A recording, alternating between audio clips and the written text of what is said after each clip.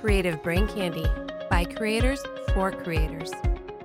By the way, is Goodfellas not the greatest movie of all time? It's the greatest. Robert De Niro in that movie. Come on. Tell me Robert De Niro in that movie is not absolutely extraordinary. It's not better than Joe Pesci. Joe Pesci in that movie. Okay, well, that's fair. That's totally fair. Joe Pesci. But Robert De Niro plays a loan shark, man. Remember that scene when he goes up to that guy with the wigs? With Maury. With Maury's wigs. Just pay him the money, Maury. Just pay the money. I know you know where he is. You got money for ads? You don't got money to pay me back? Yeah. It's like we see him on his TV. He talks about it all the time. No one listens to what he's saying. And if I can do my best impression of Ray Liotta right now.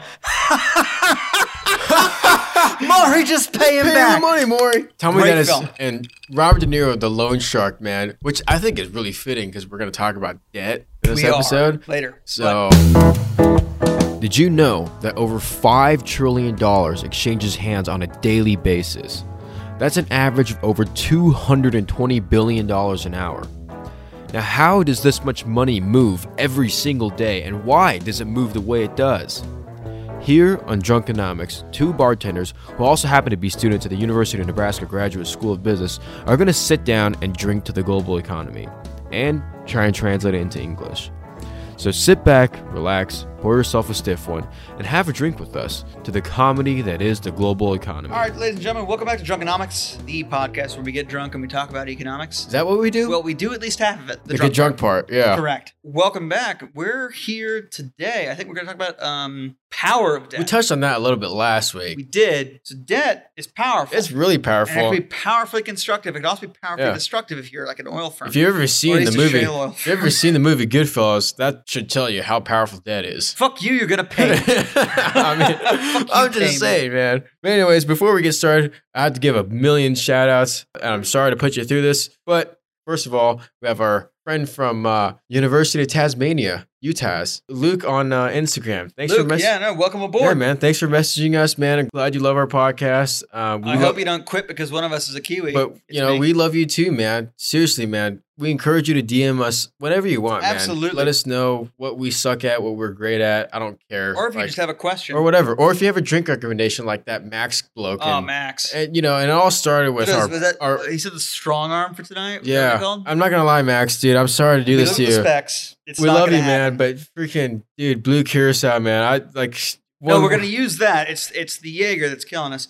We're gonna have to use we're gonna have to just do a loan shark tonight. Yeah, so I created this random drink called a loan shark. It's essentially just a beer, some lager called Land Shark. Put a little bit of blue curacao in it and put a little bit of Irish whiskey in the beer. It's not great. Yeah, it's less than spectacular. But the reason why I put the Irish whiskey is in honor of the Irish mob. You ever seen The Departed? Excellent movie. They break legs. Loan sharking. There you go. Loan sharks, exactly. We're sitting here drinking loan sharks and talking about the economy. Also, I have to give a huge shout out to Creative Brain Candy. Absolutely. They have stuck their neck out for us and have helped us launch merch. So we have merch now. Absolutely. If you guys want Drunkenomics shirts, Drunkenomics hoodies, hats, coffee mugs. Yeah, stickers. Whatever. There's a bunch of stuff out there. So obviously, Tim, you asked about merch. Yeah, dude. We've delivered, or at least Creative Brain Candy has delivered. Yeah, we got merch for you, for our righteous bloke in Australia. Max, if you want some. Luke, if you want some. We got some merch, man. I would love to ship it to you for free, but it's not like I don't own the warehouse, so I can't produce the shirt and ship it to you for free. Otherwise, I totally would. If you send us your address, here's what I'll say. As James, I will ship to you personally at my own cost. I will send you the hoodie. If you send the address, I'll send you the hoodie. Yeah. And least Tim, we can do. You are our first man out the gate. Yeah, and Tim, dude, are you not on Twitter or something? Dude, find us on Twitter, man. I want to interact with you on Twitter because you have to see our really clever tweets. We're cleverer than we look. Yeah. We don't look that clever, I think. And also, Creative Brain Candy, they've launched several new podcasts, but I want to give a quick shout out to Smoking and Drinking in Space. That is Jason's podcast on Creative Brain Candy. He's the guy that set up our merch, but he's also a brilliant talker. Smoking and Drinking in Space is essentially a podcast where people sit there, smoke something, and watch a movie and give feedback on the movie. But we need to move on to the meat and potatoes. Real quick, I need to give a shout out to one more podcast. It's not in our network, but it's a brilliant podcast. It's a good friend of mine. His name is Luke Kastner. Luke Kastner? I don't know. He's your friend. I know. This is. I'm so bad with names. I was on a call with him not too long ago, but his podcast is The Commonwealth. He gave me a lot of good podcast pointers, so I appreciate it. Good talk with you, man. The Commonwealth podcast. Check it out if you have time to consume more podcast content beyond, of course, us, because we are awesome. I mean, This is like my 6th beer of the day, not to mention all the whiskey I've drank. Kay's a classy broad. But let's get into it, man. So today we're talking about debt, the power of debt. Debt, if you know, is what you owe. It's not really hard to conceptualize debt because the brilliant thing about debt is if you make $100,000 a year, and this is the direct words of Ken Griffin, who is a brilliant hedge fund manager, and we've touched on this before in episodes prior, but if you make $100,000 a year, your buying power for that year is $100,000. If you can borrow $10,000, now your buying power is $110,000. So essentially, debt is a brilliant thing because it helps you buy more, than you earn. But essentially, your debt to equity ratio when you borrow $10,000 and you make $100,000 a year is 10 to 1, right? This is I'm really oversimplifying this. Depending on what you spend, depending on what you buy, depending on what assets you build up, right? The best way to talk about debt as a tool is to actually play the game Monopoly. Oh, geez. I hate to say it. Yeah, no, it is. But but anyways, as far as debt servicing goes, like you can only build up your $10,000 a year of additional debt for so long. At some point, you have to service your debt. Yeah, at some point, as Jordan Belfort's dad from Wolf of Wall Street would say, the chickens are going to come home to roost. So you're going to have to service your debt, right? So what I want to touch on first is government debt, Federal Reserve balance sheet, right? Well, or do you want to go the other way around? No, touch on it. Touch on the balance sheet. First of all, what does the balance sheet mean? When some smart bloke that comes on CNBC says the Federal Reserve is expanding the balance sheet, this is going to be terrible for inflation. This is going to be terrible for interest rates. This is going to be terrible. What does that mean? First off, the big problem with the Federal Reserve is they're not a. Well, I'm sure the Fed could balance its balance sheet. I would say they're expanding the amount of money they're putting out into the market. So when they're expanding their balance sheet, essentially is what they're doing is they're creating more assets, right? Theoretically. Yeah. So it depends entirely upon how the Fed puts their money out in the market. Yeah. So but if the Fed were to put its money out into the market in terms of, I would say, convertible bonds or in terms of bonds, it's expansion of the balance sheet. They're putting their cash out and they're giving their liability, well, not even necessarily liability, but their investment's ability to grow in the future. And so, given the current Corona crisis, I would say it would be very responsible of the Federal Reserve or the United States government if it were to invest in a private firm, to invest not through loans, but through bonds or through convertible bonds. Yeah. And that's because, as we all know, convertible bonds could potentially convert to equity, which means that we're giving you money currently in a downturn, but we're giving it with the ability to share in your future profits. And equity sharing. And my thing is, if you're a private firm that wants to socialize loss and privatize gain, you have no business in a market. Absolutely it's not fair to do so. That being said, if you require the government to subsidize you in your downturns, you no longer have the right to privatize gain. You must socialize. Yeah, but what I also want to talk about too is like, as far as the Federal Reserve, how they expand their balance sheet. There are two ways really. The Federal the first Reserve one is to print more money. Okay. Well, hold on. One is they loan out more debt. Right. Correct. One man's debt is another man's assets. Well, hypothetically, yes. If you want to include debt is a source of revenue. My debt is a source of revenue for someone else. Yes. Right. Yeah. If you want to include default risk, if you want to include, well, we have to. I think. Yeah. At certain point. Obviously, if you want to include receivable, what's that? You have your accounts receivable, and then there's like that risk factor as far as like, okay, allowance for doubtful accounts. Right. Allowance for doubtful accounts. That's what it is. You have to include that in for the Federal Reserve balance sheet. But if the Federal Reserve lends out more money, they're really is expanding their balance sheet because they're creating more assets. Well, if you're putting more money in play as the person giving out your money to be in play, your balance sheet, I wouldn't say expands, but I would say your balance sheet becomes more it becomes more asset heavy. Doesn't it? It depends on what you're buying. No, it depends on what you're lending out. You're diversifying your balance sheet. So if you lend out more money, you're diversifying your balance sheet? It depends on who you loan it to. But in the current circumstance, yes, I think you are diversifying your balance sheet. Okay, so, but that's one way the Federal Reserve can expand the balance sheet is one, lending out more debt, but two, they can also print more currency, which in a period like this, when deflation is not a current issue. Well, I beg to differ. I think deflation is, I don't want to say it's an issue right now, but my stance, if you want to hear my stance, which I do. Okay. I'd love to. We're a podcast together, my friend. Okay, perfect. Well, this is my stance on deflation right now. You've often heard my opinion on things. Why? Obviously send yours my way. Awesome. Well, perfect. So this is my stance on deflation right now is everyone is wondering, okay, the Fed, the Treasury, whatever is printing all this money, send out to people, and they're just, I mean, if you thought TARP was bad, TARP was what, $256 billion? TARP wasn't a, TARP was a profitable and good idea for the federal government. But how much was it initially? $256 billion? Off the top of my head, I couldn't tell you. I think it was around. I can tell you that the United States made back its money. I know it has. I understand, and I completely understand that they have, and TARP was an absolute brilliant idea. So TARP was the Troubled Asset Relief. The Troubled Asset Relief Program that bailed out all the big banks in 2008. Well, as much as it bought the troubled assets and then sold them back to the banks at a profit. And so... At a profit in like 2013, 14, and 15. Yes, several years later. And so the idea that the federal government has no business in business, I think is absolutely true when times are good or times are fine. But when times are poor, the government needs to step in, as it has done. But going back to deflation, right? So let's define deflation first. Deflation is an excess of supply. There's no excess of supply right now. There's no risk of deflation. Okay, but so this is where I beg to differ from you. No, that is the definition. But I don't think it's necessarily just that deflation doesn't. There are other factors. Yeah.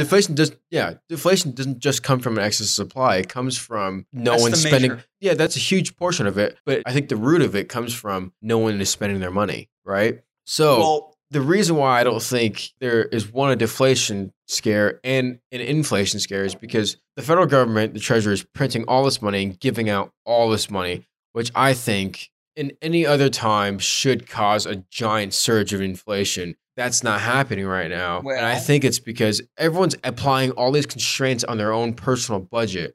They're not buying anything they don't need. No one's going out on a cruise. No one is spending any money on their excess vacation. They're buying alcohol, but there's no such thing as an excess vacation. Okay, fine, whatever. I didn't mean to say excess vacation. I know it's mean to be very... Whatever, man. Dude, I'm like... I realize that's me being an asshole. No, yeah, you're right. Dude, I'm you're like right. 5 Irish whiskeys in already, so what the hell, man? Well, if you think I'm not far behind you, you're wrong. No, you're ahead of me. That's right.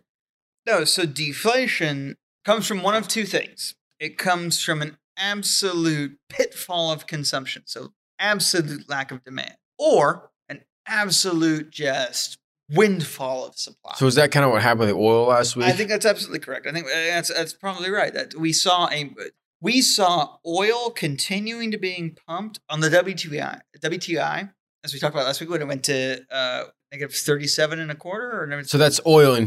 So if oil was in currency specifically, well, so if oil was a currency, which kind of is, but if it was a currency, that's hyper oil inflation, hyper deflation. No, it's inflation.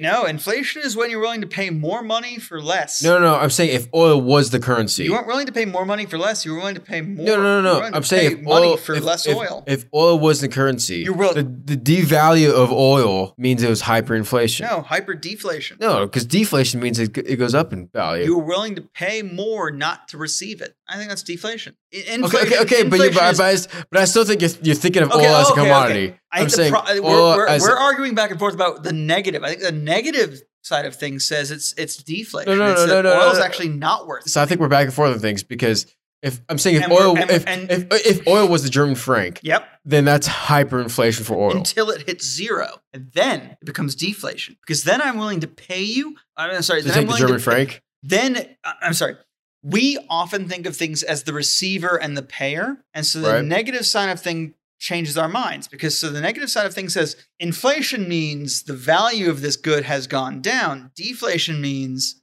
I think at a certain point, you're willing to pay me money to take consignment. You're not even selling me you're selling me your good at a negative price. Yeah, which means I'm paying you to take my good. And that kind of strikes me as deflation. That's not inflation. Inflation assumes growth. Deflation does not. Deflation actually, frankly, assumes shrinkage. Yeah, well, anyways, let's get back on the topic of debt. But in terms of we have a spectator here, and he's laughing at how drunk we are. But he's not wrong. Yeah, it's completely justifiable. Good on you, Will. Yeah, good on you, Willie. But anyways, so in terms of government debt, what I want to touch on is the government is around like what? I don't know. Last figure I saw was $22 trillion in debt.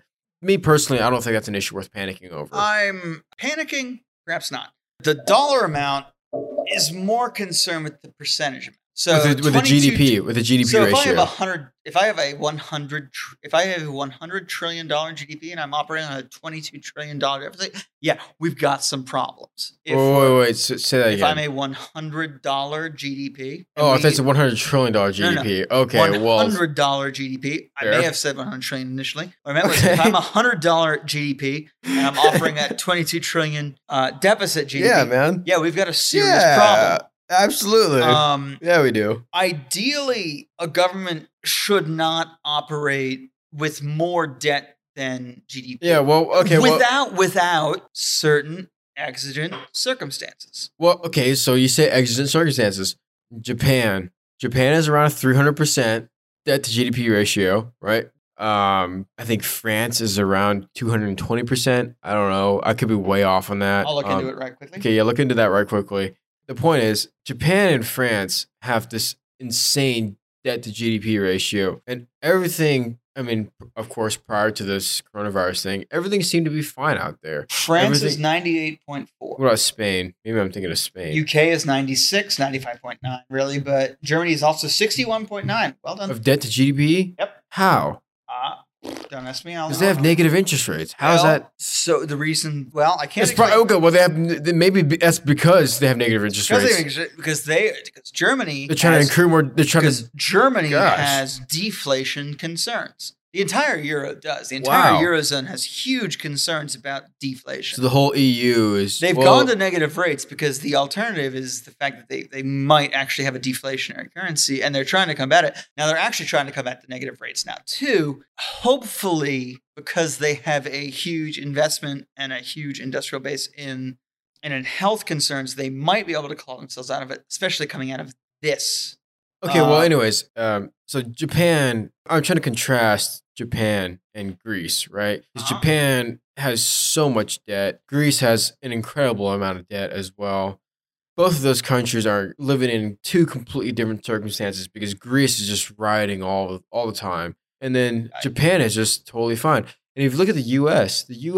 has a debt to GDP ratio of what? What did we say it was? It was 106%. 106 or 108%. I thought it was 108. Beginning of this quarter. Before this whole thing happened, which is... No, as this thing was starting to happen. Right, yeah. So 106%. Which really is not that bad because if you think about it this way, if we issue a bunch of 30-year bonds, the 30-year bonds, all the 30-year debt that we accrue is not of risk to us for the next 10 years. We can service that debt slowly. For the next 28 years. Well, I'm saying for the next 10 years because election cycles, whatever. Election cycles can't affect bonds. Exactly, but I'm just trying to say in the context of the political cycle. It's substantially long. It's longer term than any senator, any congressman, any two-term president. It's not their concern. So that's a fair assessment. That's what I'm saying. It's not their concern. It's an American concern, in my view. To be truthful, it's not really your concern. It is your kids' concerns more so than it is your concern. Unless you intend to retire, then it is your concern. Yeah, but if you think about who owns most of the U.S. debt, you'd be surprised to know that Americans own... About 56% of the U.S. debt is owned by the United States. By the United States. Most of it by large banks, private equity firms, also government institutions, other government institutions, which sounds like a crazy cycle. Yeah, it is. That one's a weird one. To me, it sounds kind of like Elon. Well, it sounds kind of like Elon Musk, right? Yeah, where he borrows money from SpaceX to finance operations from Tesla. We're not that far off. Which whatever. Who cares? I mean, not who cares, but the shareholders. Yeah, obviously. But what I'm trying to say is why is there power in debt? Okay, well, I'm getting around to that, but why is there a country like Japan that is in so much debt and they're just fine, and then there's a country like Greece that's in so much debt and they're wreaking havoc out there? Well, the only response I can give to that, and this is not, don't sue me, please. He only works here, so don't sue him. I'm not making that much money. You won't win. All right, the reason you won't why make $5 if you sue him. The reason why is that Japan. Okay, no, the reason why is because in Greece, the national hobby is tax evasion. Evasion. That's right. As I've said before, Japan is a productive nation that pays its taxes. Now, the fact that they're at 196% debt to GDP. Oh, really? I actually don't know how that works. It shouldn't work, but Japan is very productive. They're very economical, and they have a huge amount of IP. What's IP? Intellectual properties. And so they're developing. So it's working. Okay. Well, that makes sense. Greece doesn't, to my knowledge, have a whole lot of that. That's what we were talking about earlier. Dude, honestly, like, let's be real here. This is the power of debt. I would rather invest in Japan than I would in Greece. Yeah. So like, this is my thing. Because I know if Japan is producing. Yeah, if you want to know what the power of debt is, which we haven't even started on, but we'll get to shortly. This is the power of debt. Is, let's say I create a new type of shoe that can let you jump 20 feet in the air and land softly without any repercussions to your... That's absolutely fine. Yeah, there's no negative repercussion whatsoever. I created this shoe and all my friends buy it, right? So now let's say like I made $100 profit off of that and I want to produce 1 million more of these shoes. I can't do that with $100. So I need to finance that operation with debt. And he has two options. Well, he has two options. You can do it with equity. You can do it with debt. And we talked the other week about equity. Equity is a fancy way of saying I can dilute my ownership in my own company, or I can borrow money from someone else. Exactly. So equity is a fancy way of saying it's a fancier way of saying this ownership. Is debt. This is debt because if I want to buy back my ownership, it's just you're retiring your kind of.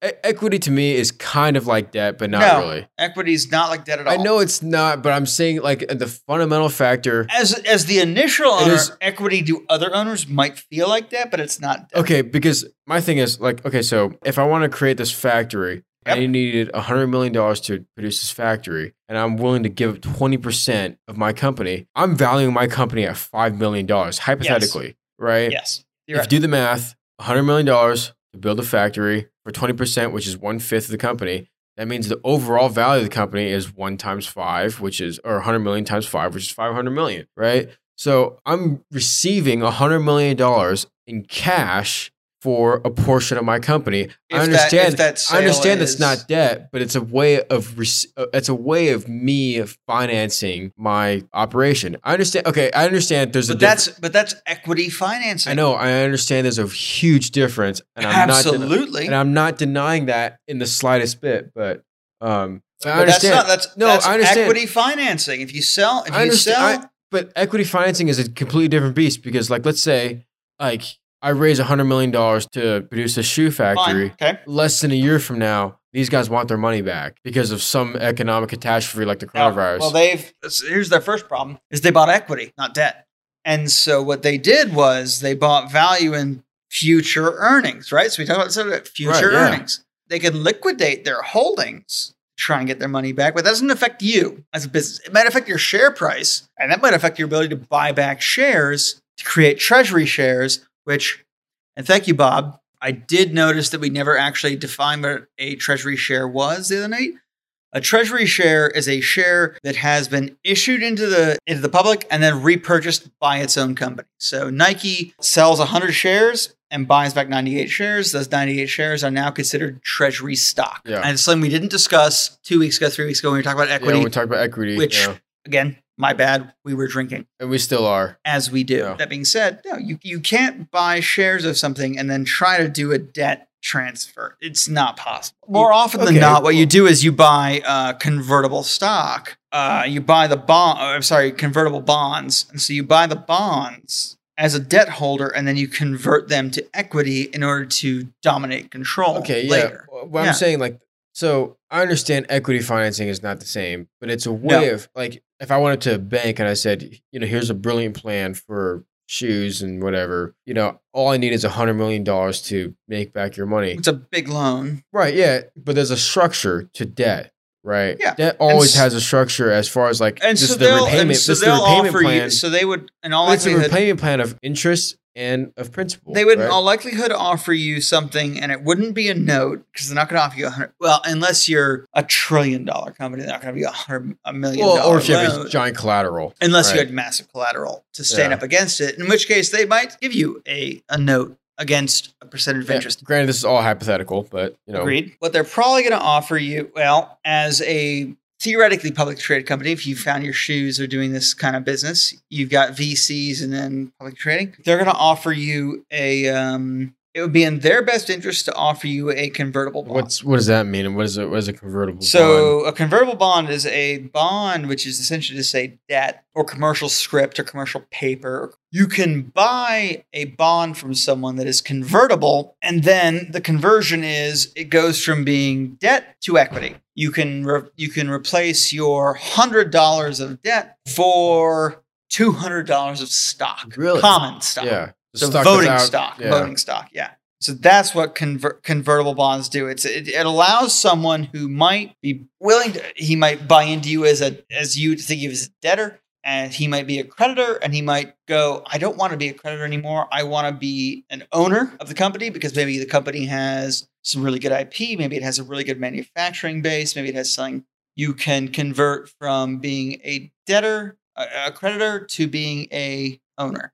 And then you can influence, because you might have transferred yourself according to the amount of equity that you own. Obviously, it might not be very much. Debt to equity that you purchase. Right, so yeah. You might have purchased, say, a company that, we'll give you something that if you converted, it comes out to 20% of the company. You might go from going, the company's doing better than I thought it would, and I think the company will continue to exist. So instead of having them pay me back what I lent them, I actually think that becoming an owner that pays me a substantially better dividend, or even more important than that, if you're doing a conversion like that, you're generally speaking going to be a sizable owner. Well, I mean, equity. So you can then influence the board and the C-suite. Yeah, well, equity is a little bit more attractive in the sense that the growth in equity is a little bit more attractive. Well, again, because we know that when you're we understand that if a company fails, its creditors are paid before its yes, exactly. owners. So the risk in equity is a little bit higher because if things go tits up, debt holders get their money first. Hopefully, you can get your money back depending on the dollar. If you're a debt holder, you can typically get your money back. Depending on not cash balances. As a creditor, you are paid before the owners. So as a debtor, you are paid back first. Yeah. So in a sense, that's one of the reasons why being a debt holder implies less risk. But absolutely, it's safer to be a debt holder than an owner. It's safer to be a creditor than an owner. It's safer to invest in preferred shares than common shares. Yeah, because the preferred shares are the in between a bond and common stock. Yeah, dude, we were supposed to talk mainly about debt, but this ended up being like a talk about debt versus equity instead of the power of debt. Okay, so let's talk about the power of debt, though. Really quick. Okay, yeah. It comes down to a very simple thing, and I do kind of hate to determine our president currently to be a shrewd businessman, but he has been known to say historically things along the lines of, if you owe the bank $100, $1,000, $100,000, the bank owns you. You're going to pay it back. But if you owe the bank $1 million, $1 billion, you own the bank. So it's this interesting concept of what debt is worth. And so that's kind of how, on a grand scale, that's a pretty fascinating concept. Now, when I talked to Aaron about the power of debt, I was speaking from the same standforth of the farming step family that has brought me to Nebraska. Not the break your knees family? Not my Jewish New Zealand family that brought me from the wineries. No. No, it's my south of Lincoln farming family that has taught me to drive Allison Chalmers tractors. Has taught me how to drive a. Okay, we get it. You're a redneck. All right. I'm not a redneck. I'm really not a redneck. I know you're not, but I'm saying I'm really not a redneck. Blood. I know how to do farming stuff.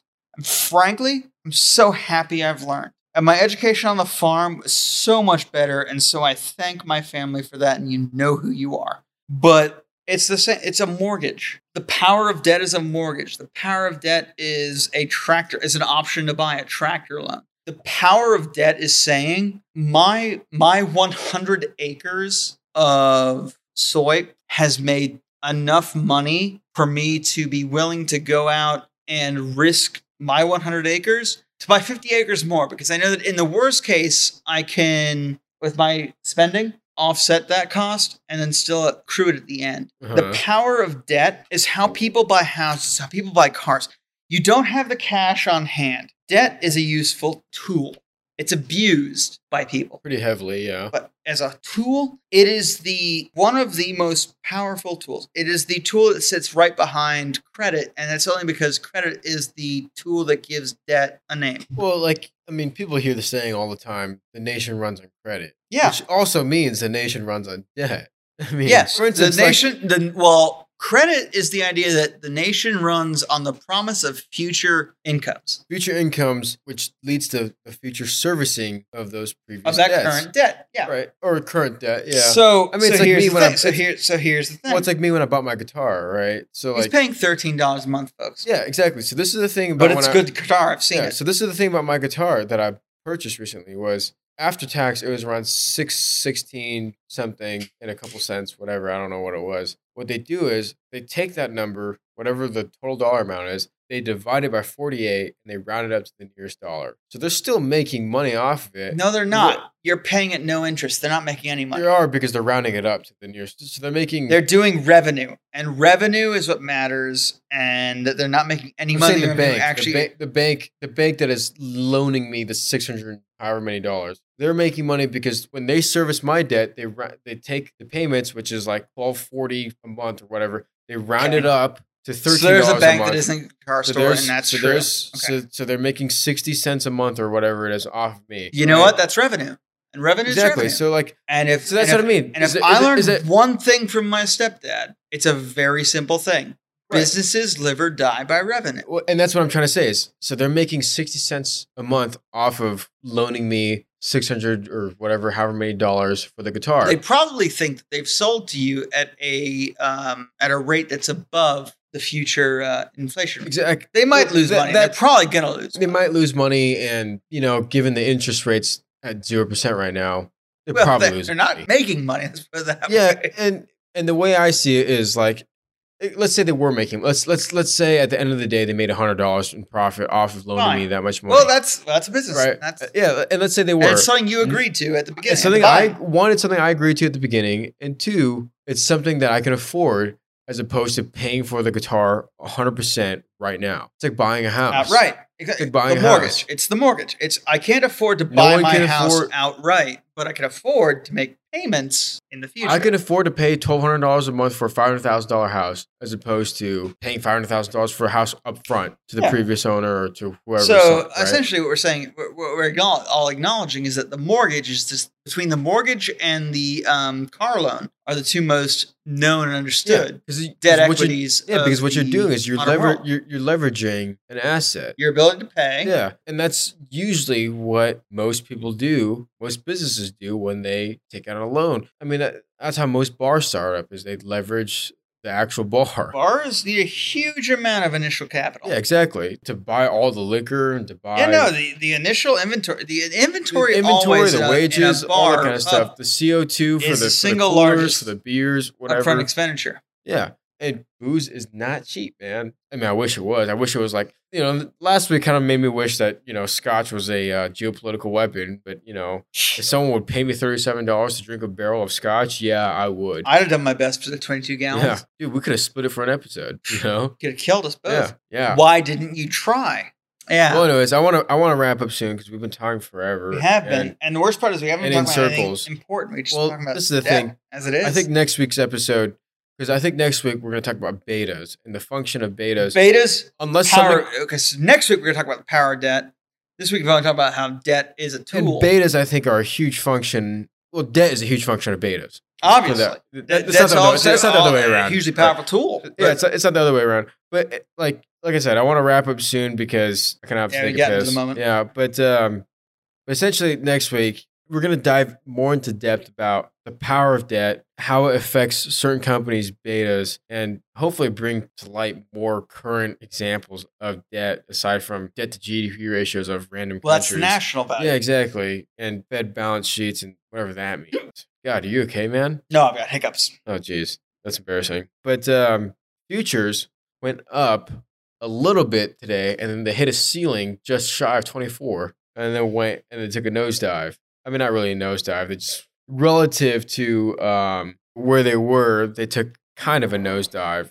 So I don't know. What do you think? Like the market outlook is for this week? Is it going to be a positive? I've always felt like this whole thing is kind of a dead cat bounce. I don't want to say it is dead cat bounce because that kind of implies that's going to go. So I have one question about the markets to come, and it's a very simple question. And it's is Kim Jong-un dead?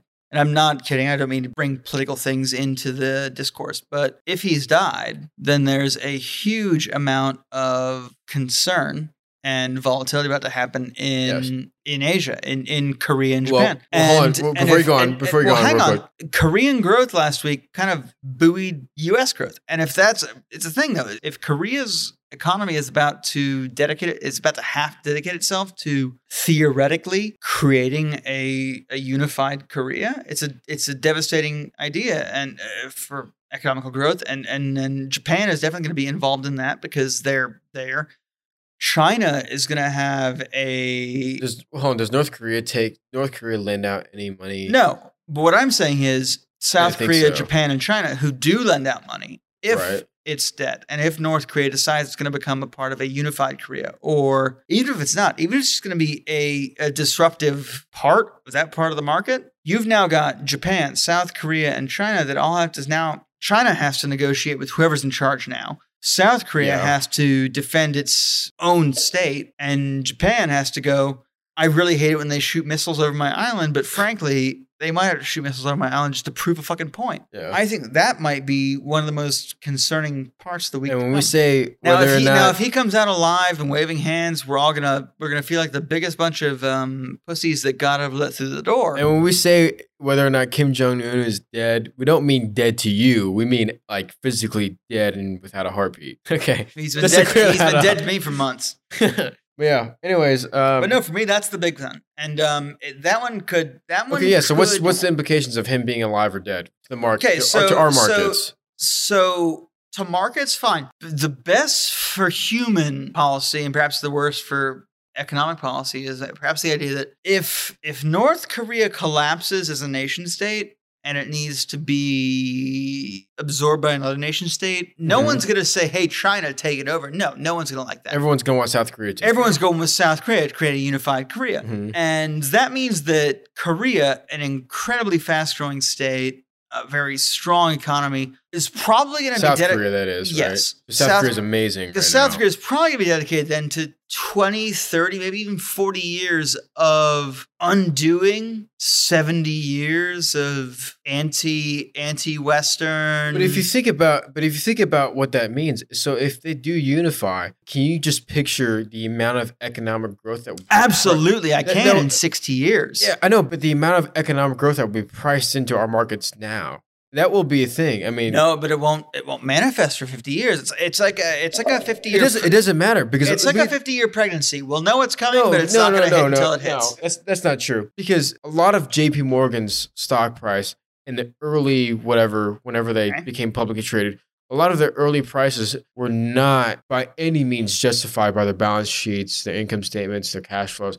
It wasn't justified by any of that. It was the stance of public confidence. This is a high public confidence. This is going to be a high growth company for quite a period of time. They haven't reached a stable growth phase yet. But Korea's not going to have growth. If we look at it, that's true. I'm also comparing a business to a nation state, but it'll be like so. Here's the comparison I made earlier tonight. We were talking with other people. It'll be like the reunification of Germany. Difference is on the West. The West Germany is reunifying with, I don't know, a country, a nation state that has an economy that hasn't evolved past 1950. So that's a huge amount of money to invest. And two, the worst part is it's not even that they have to build new roads and put new factories in it. It's they have to provide healthcare, jobs, education to citizens, because the citizens, as I understand it, of North Korea would be at best treated as hostages. Yeah. Well, if you didn't cooperate with the government, the regime, you're dead. Currently. Yeah.